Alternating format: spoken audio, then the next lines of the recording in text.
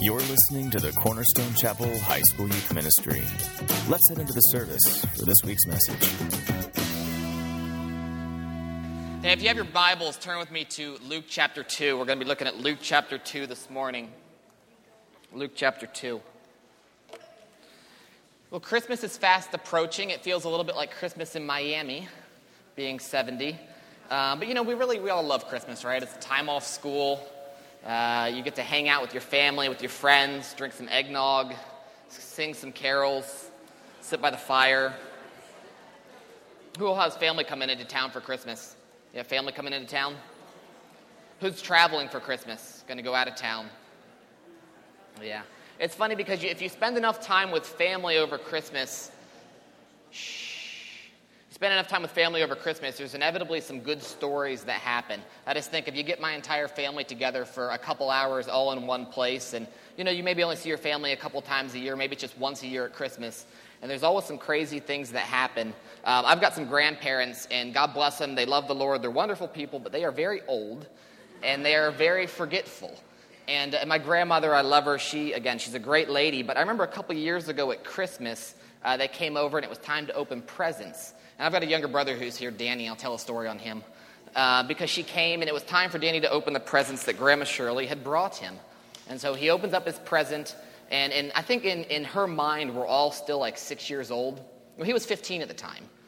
And so he opens up his present and kind of looks with a little bit of bewilderment and holds up this shirt, and it's a Spider-Man shirt. And it's like the size in it is for toddlers age 2. And he kind of looks at it, and looks at her, and looks at us, and looks back at it. And she's like, well, try it on, see if it fits. And he looks at it, and he looks at her, and he looks back at us. And we're kind of like, well, what do you tell him, you know? And she's old, and so we're like, Didi, just go ahead and try it on.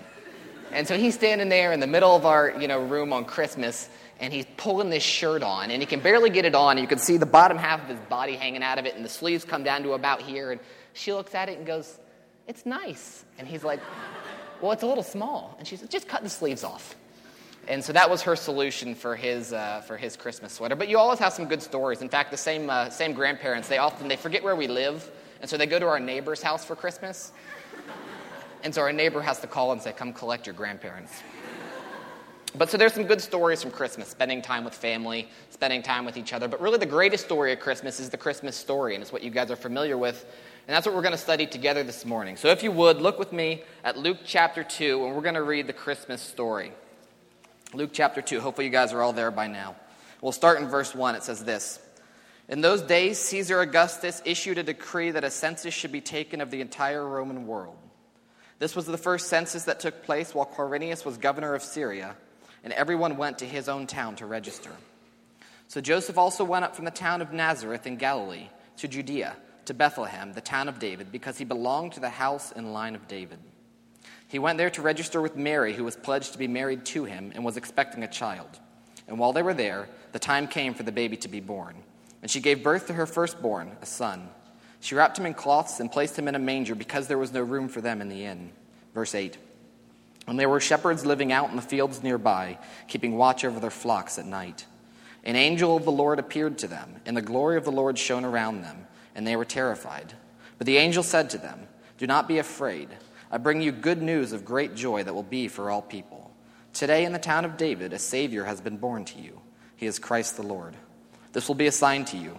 You will find a baby wrapped in cloths and lying in a manger. And suddenly a great company of heavenly hosts appeared with the angel, praising God and saying, glory to God in the highest, and on earth peace to men on whom his favor rests. When the angel had left them and gone into heaven, the shepherds said to one another, let's go to Bethlehem and see this thing that has happened, which the Lord has told us about. So they hurried off and found Mary and Joseph and the baby, who was lying in the manger. And when they had seen him, they spread the word concerning what had been told them about this child. And all who heard it were amazed at what the shepherds said to them. But Mary treasured up all these things and pondered them in her heart. The shepherds returned, glorifying and praising God for all the things they had heard and seen, which were just as they had been told. Well, let's pray before we dive into our Bible study. God, we are just grateful for this morning that we can gather together and that we can study your word, Lord. And we thank you for the Christmas story. It's the greatest story ever told, Lord. You've been telling even since creation. Lord, in the climax of the story was you sending your Son into the world. And we thank you for that. We pray this morning that as we study it, you'd give us ears to hear and a heart that's receptive to your message this morning. In Jesus' name, amen. Amen. Well, in the early morning hours of June 6, 1944, the Allied forces, they gathered off the coast of northern France, right off the coast of Normandy. And they would begin at first light what would be known as D-Day. It was the greatest invasion the world had ever seen. The Allied forces were comprised of about 156,000 fighting men who were ready to storm the beaches that were fortified by the Axis powers that was Nazi Germany. And so they would begin, and over the next month, there would be an invasion of 1.3 million soldiers into Europe. And they would begin the campaign that would go back and it would free mainland Europe from the Axis powers. But again, it's kind of the greatest invasion the world's ever seen. History's enshrined that day as D-Day, and it's something that we watch movies about. If you guys have seen Band of Brothers, there's a whole episode kind of devoted to that. Saving Private Ryan, all that kind of stuff comes from that story. But the Bible gives us an account of an even greater invasion. See, this invasion didn't include tanks and ships. It wasn't identified by bombs or bullets, but by a baby. It's a story of when heaven invaded earth. And see, rather than manifesting the armies of heaven, rather than invading earth in chariots of fire, God decided that he would enter the world on a cold night in a small town in a lonely manger as a baby. See, the world into which Christ came was the perfect setting for God to make his humble entrance into the world. And this is what theologians call the incarnation. It's God divesting himself of the glory of heaven and entering into our world. In fact, John 1:14 tells us that the Word became flesh and he made his dwelling among us. And that's what the Christmas story is. See, to begin to understand the significance of the incarnation, though, you have to understand the significance of what God was doing in this invasion to the world. And to be able to do that, you have to understand the context into which Christ came. And so to do that this morning, there's kind of two aspects of the Christmas story, two aspects of the context that we need to understand. We're going to look at first the historical context, and then second, the heavenly context. But the first thing we need to talk about is the historical context, and you can take notes of that this morning. That's the first thing we're going to look at. The historical context of Christ coming, and that's what we see here in Luke chapter 2. See, the previous 500 years of history in the land of Israel had been anything but peaceful. It had been a time characterized by conflict and by turmoil. In fact, in 586, the Babylonians came in, and they took the Israelites who were living in the land of Israel, and they shipped them off to Babylon. And they came back in, and they repopulated the area with other peoples they had conquered.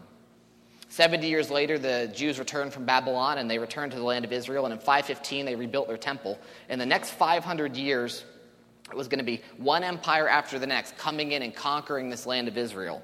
After the Babylonians, it was the Persians. That was a power that arose from the Far East. And you guys are familiar with the story of Xerxes. And the Persian Empire grew to be one of the biggest the world had ever seen. And they decided they were going to begin their conquest heading west, and they went into Greece. And there was the battles of Thermopylae and Salamis and Marathon. And the Greek Empire was a little more, they bit off a little more than they can chew with them, and the Greeks overran the Persians. And then there was the conquest of Alexander the Great, who conquered the world in 13 years. He went as far as India and brought elephants back with him to the Middle East. But he conquered the land of Israel. And after the Greeks, there was a group of people called the Hasmoneans. And after them, there was the Romans. So in the span of 500 years, there was about 5 major empires that came through the land. It was characterized by turmoil and conflict and by war. It had been 500 years since the Israelites had any sort of self-rule, any sort of say in their own fate. But finally, in the year 63 BC, the Roman general Pompey, you guys are probably familiar with him, he came in, and for the Romans, he conquered the land of Israel.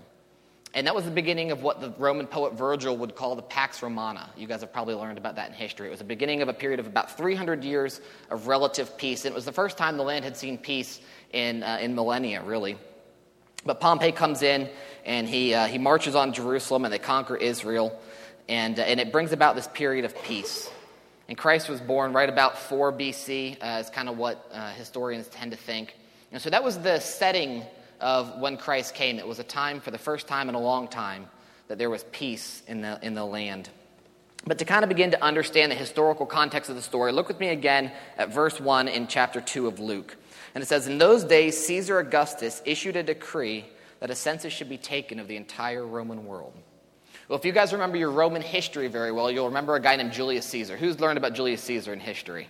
Awesome, quite a few of you. Well, Julius Caesar, he was the first emperor of Rome, the first real emperor. Rome originally was a republic. There was the Senate. And the Senate still existed when Caesar came in, but it was kind of a shift in the government of Rome. And Caesar comes along. He'd been a Roman general who was very successful. And so he's the first emperor. However, on March 15th, 44 BC, he was assassinated.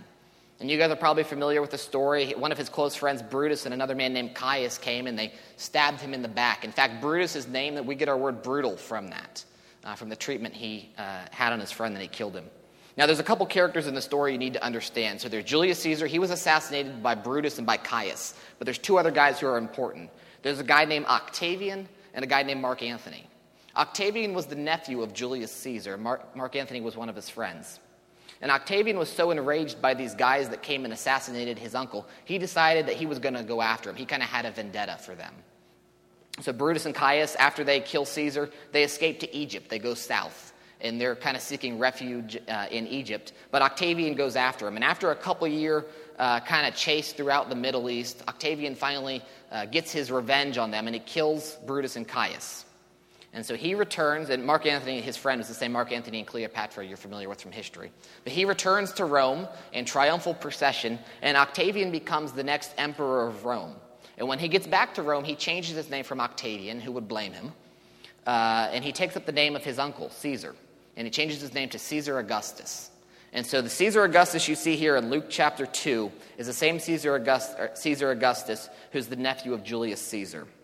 And so that's important to remember as well. In verse 2, in Luke chapter 2, tells us that this was the first census that took place while Quirinius was governor of Syria, and everyone went to his own town to register. And again, the land of Israel was a province of the Roman Empire, but it was one that was characterized by turmoil. It was kind of the last place that Rome conquered as it was expanding its kind of empire around the Mediterranean. And it was really an unruly province. They were constantly having issues with the people there in some sort of rebellion or something like that. So it was kind of the thorn in the back of Rome, if you will.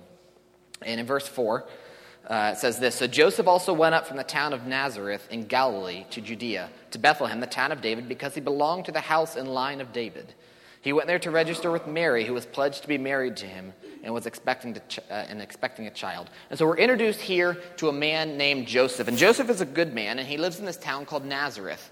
Now, Nazareth is in the northern part of Israel, and you can see it up there on the map. It's on the top.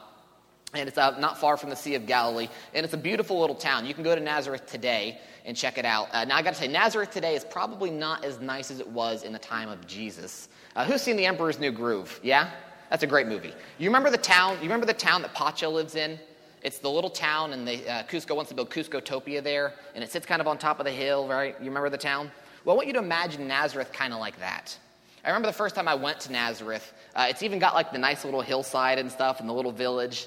Unfortunately, it's been built up around there today, but Nazareth's a beautiful little town, and that's where Joseph lived, and that's where Mary lived. It would have been a town of a couple thousand people. But, you know, this time comes for them. They've got to travel down to Bethlehem. And you can see on your map, if you look at it, Nazareth is about 80 miles north of Bethlehem. Bethlehem's down in the area of the Judean wilderness. And Nazareth would be kind of a nice area, kind of green, rolling hills, great for farming. Bethlehem's a little more in the desert mountains. It's not far from the Dead Sea, and it would have been a very kind of different-looking climate. But it's an 80-mile journey through the mountains from Nazareth to Bethlehem. Now, if you guys think about 80 miles, I think King's Dominion's about 80 miles away. And how long does it take to go in a car? Like 2 hours? After a 2-hour car ride, I'm ready for a nap, usually. But imagine this journey, 80 miles on a donkey. And imagine 80 miles on a donkey, and you're pregnant. I mean, how terrible would that be? It was probably about a week it took them to go down there. From Nazareth to Bethlehem. The next picture here is of Bethlehem. That's modern Bethlehem. It's a little dark. Who thinks that picture's photoshopped? It kind of is. But the bottom part is really Bethlehem. We made it look like night because it just seems better if it looks like night. But anyways, that's the modern town of Bethlehem, and it's a town of about 25,000 people now. But Bethlehem's an important city in the Bible. It would have been, at the time of Jesus, a city of less than 1,000 people. Most of your high schools are bigger than 1,000 people. But modern Bethlehem's about 25,000 people. But it's an important city. And in Hebrew, it's Bethlehem, and it means house of bread. But it's also known, in verse 4 tells us, as the town of David. And that's a significant thing because, see, the Messiah who was prophesied in the Old Testament had to be of the lineage of David. And what's more, the Bible tells us in Matthew chapter 1, it traces the lineage of Joseph through David, that he's of royal blood. And so this is the perfect setting. It's setting up for Christ to be born as well. And we're also introduced to Mary. And Matthew 1:18 tells us that she was with child through the Holy Spirit. See, the baby she was carrying was from God. And verse 6 and 7 kind of completes the story in Luke chapter 2, that while they were there, the time came for the baby to be born. And she gave birth to her firstborn, a son.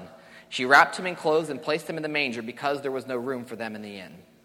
And this is the Christmas story that most of us know. It's the ones that you see depicted on your postcards. It's the one that you had read to you in Sunday school. It's the one that families often tell. The world's at peace. It's a cold night and a lonely manger, and heaven invades earth in the form of a baby. And that's when Jesus was born. But see, to understand the full significance of the Christmas story, you have to understand not only the heavenly context, but you have to also understand, the historical, but the heavenly context. And that's the second thing we're going to look at. So if you can in your Bibles, turn to Revelation chapter 12. Revelation chapter 12. And see, there's more going on to the story that meets the eye. There's both the historical story of what happened. There's also what was going on in the heavenly realm. So Revelation chapter 12, we're going to read a couple verses. We'll jump around through the story there. Revelation chapter 12, verse 1 says this: "A great and wondrous sign appeared in heaven, a woman clothed with the sun, with the moon under her feet, and a crown of 12 stars on her head. She was pregnant and cried out in pain as she was about to give birth.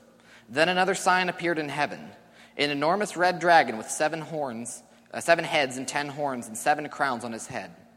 His tail swept a third of the stars out of the sky and flung them down to earth. The dragon stood in front of the woman who was about to give birth so that he might devour her child the moment it was born. She gave birth to a son, a male child, who will rule all the nations with an iron scepter. And her child was snatched up to God and to his throne." Jump down to verse 7. "And there was war in heaven. Michael and his angels fought against the dragon, and the dragon and his angels fought back. But he was not strong enough, and they lost their place in heaven. The great dragon was hurled down, that ancient serpent called the devil, or Satan, who leads the whole earth astray. He was hurled down to earth, and his angels with him." And jump down to verse 17. "Then the dragon was enraged at the woman. He went off to make war against the rest of her offspring, to those who obey God's commandments and hold to the testimony of Jesus." And this is kind of a bit of a cryptic passage. Let me do the best I can to explain it to you, but it's the story of the birth of Christ from the heavenly perspective. And the first thing we're introduced to as we read through this passage is the woman in verse 1. Now, the woman represents the nation of Israel. We know that one of the big reasons is because the 12 stars on her head. And if you understand a little bit of Bible study, it's in other places in the Bible this would represent the nation of Israel. And so just for the sake of consistency, we understand that's the nation of Israel. But the second thing you see is the enormous red dragon, and that's Satan. Verse 9 tells us that. Verse 3, we're introduced to the enormous red dragon, but later on in verse 9 it tells us that's the devil, or Satan. The next thing you see are stars, specifically the stars that are swept from the sky. And those are demons. Now, it's important to understand real quick just kind of the context of what's going on here. See, Satan was created as an angel. He was created as, in fact, one of the highest order of angel.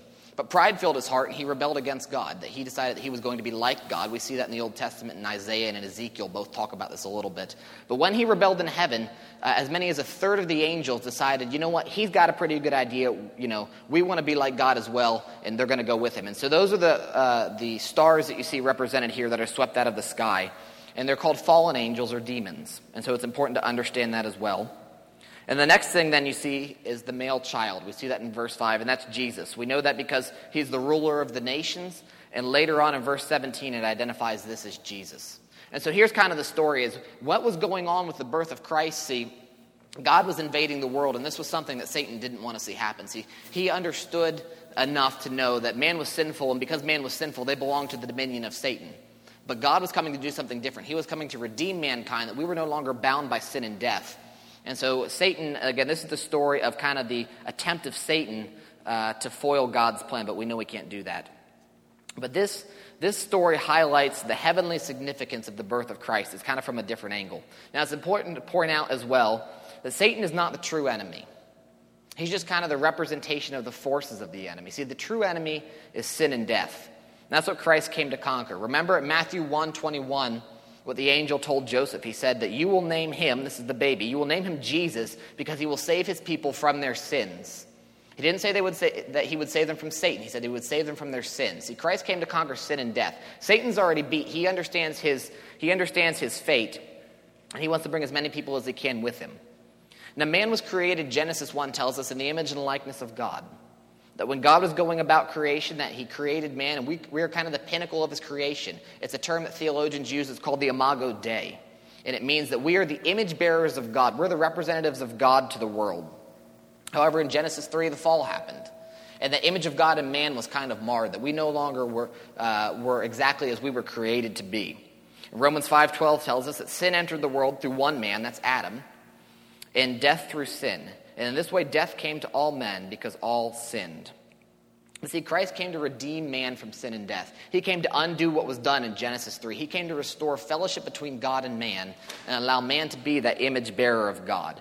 And so when you're examining the story of Christ, you have to understand both the heavenly context and the historical context. When you see it, the historical context, it's a world at peace. It's the Pax Romana. It's the time of peace like the world has never seen before. But the second thing you have to understand is the heavenly context, and it's a world at war. For some reason it says number 1 for both things. But the second thing is the heavenly context, a world at war. And there are kind of 3 timeless truths we can take away from this story. 3 timeless truths we can take away from this story. And the first thing is that we live in a world at war. We live in a world at war. See, the reality is that you and I live in a combat zone, even if we can't see it. There's a constant battle being raged, and we're the prizes. Remember what Revelation chapter 12, verse 7 said? It says there's war in heaven, and there's war here today as well. Satan knows his future. He knows that he's destined for hell, and he's destined for destruction. But like that old saying, misery loves company, well, he wants to take as many people as possible with him. And so you and I are the prize. We're at war. Revelation 12:17 tells us that the dragon was enraged at the woman and went off to make war against her offspring, to those who obey God's commandments and hold to the testimony of Jesus. And that's you and me. I don't know if you guys watch the news or if you follow the news very closely. Who's seen what's going on recently with the Duck Dynasty, guys? You guys have seen that? Well, if you haven't, let me read you just a quick news excerpt real quick. This is from the New York Times. It came out on Wednesday. For those of you that don't watch Duck Dynasty, it's funny. I like it. Not everybody does.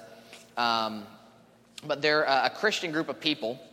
And recently, Phil Robertson, who's kind of the leader of the group, was suspended from his show on A&E. But let me read you the article. It says this, quote, "The A&E network announced Wednesday night, the 18th, that it had suspended Phil Robertson, the patriarch of the Duck Dynasty clan, in the wake of anti-gay statements he made in GQ magazine. A&E said that Mr. Robertson had was put on an indefinite hiatus from the show, which is by far the biggest hit on the network. In a statement, the network said," this is what A&E said, "We are extremely disappointed to have read Phil Robertson's comments in GQ, which are based on his own personal beliefs and are not reflected in the series Duck Dynasty. His personal views in no way reflect those of A&E Network, who have always been strong supporters and champions of the gay community," end quote. The first thing is, guys, if you don't want to know what a 67-year-old man from Louisiana thinks, don't ask him. Second thing, who's the intolerant ones now? But the third thing is you have to understand that he's proclaiming truth. He's saying what the Bible says about it. It's not just Phil Robertson's opinion. That's the biblical opinion, that gay marriage is wrong. It's sinful. But we live in a society that calls evil good and good evil. We're at war, if you didn't know. You were born into a world at war, and you're going to live all your days in the midst of a great battle involving all the forces of heaven and hell played out here on earth. And we have to be ready. See, it's important to remember, though, one other thing, that we're not fighting to victory. It's not like this is all resting on our shoulders, but we're fighting from victory. Christ has already conquered sin and death. We're not slaves to it any longer. I love what C.S. Lewis says. He says this, that Christianity teaches us that the universe is at war. Enemy-occupied territory. That's what this world is. Christianity is the story of how the rightful king has landed, you might say in disguise, and is calling all of us to take part in a great campaign of sabotage. See, if we're Christians, if we proclaim Christ as our Savior, we're on His side, and we're in this kind of constant battle with the enemy. And that's why Paul in Ephesians 6 reminds us that we've got to put on this full armor of God so that we can take our place in the fight. I love what Billy Graham once said. He says, "When Satan knocks at the door, I just send Christ to answer it." The first thing we see, the first truth that we learn from the Christmas story is that the world's at war. But the second thing we learn is that things are not what they seem. Things are not what they seem. I mean, look at the contrast between the historical and the heavenly perspective with the birth of Christ. See, in the historical perspective, you see this world, and it's a world at peace. It's peace like the world had never seen before, this Pax Romana. For the first time, there is this one empire that kind of unified the entire Mediterranean area. But all of a sudden, Revelation 12 tells us that there's war in heaven. And there's such a contrast that comes from there. Imagine yourself in those shoes for a minute. Imagine that maybe you're the innkeeper. Or you're just somebody who lives in this little town of Bethlehem. And you're watching this man and this woman kind of make their way through the town. And there's this cry of a baby late at night. I love the way the author Max Lucado describes the scene. Let me read you what he wrote. He said, at this point in history, the human being who best understands who God is and what he is doing is a teenage girl in smelly stables. She can't take her eyes off him. Somehow Mary knows she is holding God. So this is he, she wonders. She remembers the word of the angel, his kingdom will never end. But he looks anything but a king. His face is prunish and red. His cry, though strong and healthy, is still the helpless and piercing cry of a baby. And he is absolutely dependent upon Mary for his well-being. It's majesty in the midst of the mundane, holiness in the filth of sheep manure and sweat, divinity entering the world through the floor of a stable, through the womb of a teenager, in the presence of a carpenter. This baby had overlooked the universe. The rags that were keeping him warm are the robes of eternity. His golden throne had been abandoned in favor of a dirty sheep pen. And the worshiping angels had been replaced with kind but bewildered shepherds. But meanwhile the city hums. Merchants are unaware that God had visited their planet. The innkeeper would not believe that he had just sent God out into the cold. And the people would scoff at anyone who told them the Messiah lay in the arms of a teenage girl on the outskirts of their village. They were all but too busy to consider the possibility. See, there's more going on to life than meets the eye. And we don't always see this war happening, but you have to understand that it's a reality. There's two stories I just want to briefly reference in the Bible that remind me of this. The first thing's in 2 Kings chapter 6. You guys remember the stories of the prophets. There's Elijah and Elisha. And they come at a time of kind of a lot of conflict going on in Israel's history. And in Elisha, there's a story in 2 Kings 6 that he had kind of come and he'd proclaimed judgment against this king of Aram, the nation. And so this king was really upset with what Elijah was saying, and he sent basically his army out to get him. Elisha's in this city called Dothan. And so anyways, one morning he's staying there, and his servant who's with him gets up early and steps outside, and maybe he's kind of stretching in the morning, and he looks around, and on the hillside surrounding the city is this army that's come to get him. And he knows right away what it is, and so he kind of freaks out. He runs back inside, and he wakes Elisha up, and he says, come outside, you've got to see this, you've got to see this. And Elisha steps out, no doubt a little bit groggy, just kind of waking up, and he looks around, and surrounding their entire city is this army that's come to capture him and to kill him. And I love what Elisha does. He doesn't pray, God, would you get rid of this army? He doesn't begin to run away. But he closes his eyes and he prays and he says, God, I ask that you would open my servant's eyes that he may see. And they open their eyes, and the servant looks up and he can see chariots of fire surrounding this army that had come to get him. And it's awesome because there's so much more going on than we would ever see. So much more that's going on in the spiritual realm than we can perceive with our own eyes, that we can perceive with our own senses. And so there's that story in 2 Kings 6. There's another story of Daniel in the Old Testament. You guys are familiar with Daniel. That took place during the time of the Babylonian exile. But there's one specific instance where he has this vision. And he has this vision from heaven, and he's greatly distressed. He's really just kind of upset by what he sees. And so he prays and asks God, what does this mean? And for 21 days, he just kind of lays there. He's too just exhausted by this to do anything. And there's no answer to his prayer for 21 days. Have you ever felt like that? You pray and you ask God something, and there's just no answer. Well, finally, after 21 days, this angel comes to him. And Daniel says, hey, where have you been? I'm glad that you're here now, but where have you been? And the angel says to him, he says, the day that you prayed, I was dispatched from heaven to come with an answer. But he says, I was detained for 21 days by this evil force. There was war that happened. And until Michael the archangel came and helped me, I wasn't able to come to you. But he came, helped me, and I was able to come. But see, there's more going on than meets the eye. The angel was dispatched from heaven the day that Daniel prayed, but it was 21 days before he could get there. And you have to understand that because we live in a world at war, there's war that goes on in a realm beyond what we can see. Things are not what they seem. But that brings us to our third point. And like Elijah and like Daniel, we have a role to play. You and I both have a role to play in this battle. Remember what God tells us, or what the Bible tells us, that mankind was created in the image of God, that we're destined to be the image bearers of God to the world, that we were created in the Imago Dei. And we were, as the pinnacle of creation, we're supposed to be the representative of God to the world. But the problem is we don't look very much like that. We look at you and I, and I know most days I don't reflect Christ very well. So how do we do that? How is it that we're transformed into that? See, Christ came to defeat sin and death, but now it's a process that happens in each one of us. I love what 2 Corinthians 3:18 says, these eternal words. It says, "And we, who with unveiled faces all reflect the Lord's glory, are being transformed into his likeness, with ever-increasing glory, which comes from the Lord, who is the Spirit." See, it's the power of God through the Holy Spirit that works in us to transform us into those image bearers of God, that we can be the representatives of God to the world. That's how we take our place in the battle. That's the role we have to play, is to represent God to the world, to share his love and the forgiveness that he offers, the defeat over sin and death with a lost and dying world. See, Christ came to save mankind from the power of sin and death, and it's our destiny to be representatives of God to the world. A couple things for you to remember, though, in closing. This applies to you if you're a Christian. If you're a Christian, you have Christ living in you, yet you're on his side of the battle. But maybe there's some of you here this morning who aren't. Let me tell you this. If you're not a Christian, you have to decide which side you're on. And there's no neutral ground in this fight. Either you're on the side of Christ or you're on the side of the enemy. That's a decision that everybody has to make. But choosing just to deal with it later, or choosing that, I'm not going to make a decision, you're siding with the enemy when you do that. It takes a volitional choice to be on the side of Christ. That's something you have to understand. But for those of us that are believers, we need to remember that the world's at war. And that things aren't what they seem. There's more going on in this world than meets the eye.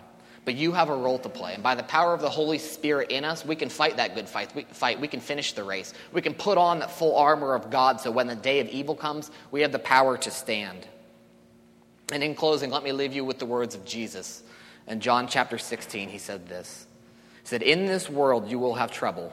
But take heart, I've overcome the world." And isn't that a great thing? That even though in this world we're in the midst of a battle, that we live all of our days in the midst of a fight for our souls, that he's overcome the world. Amen? Amen. Let's pray.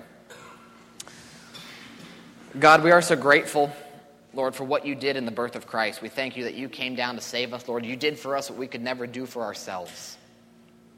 God, we thank you that you've been telling a story throughout all of eternity. And it's the story of the redemption of man through the blood of Jesus. We thank you for the cross, Lord. We thank you for the resurrection. We thank you that you're coming again. And God, we ask that even in this time that you would help us to remember that we live in a world at war. Lord, that things aren't what they seem. And that we must do our part to fight the battle. That we must put on your full armor to stand. That we have a destiny to fulfill as the image bearers of God and as your representatives to the world. We ask that you would give us strength today to do that. And we ask that as we approach Christmas, Lord, that you would help us to remember the Christmas story. Lord, you would help us to keep our focus on you. That we wouldn't just focus on the things around us, Lord, but we'd be looking unto you. God, so we give you today, and we give you every day. In Jesus' name, amen. Amen. Thank you, guys. For additional teachings and to learn more about the Cornerstone Chapel Youth Group, visit us online at cornerstonechapel.net.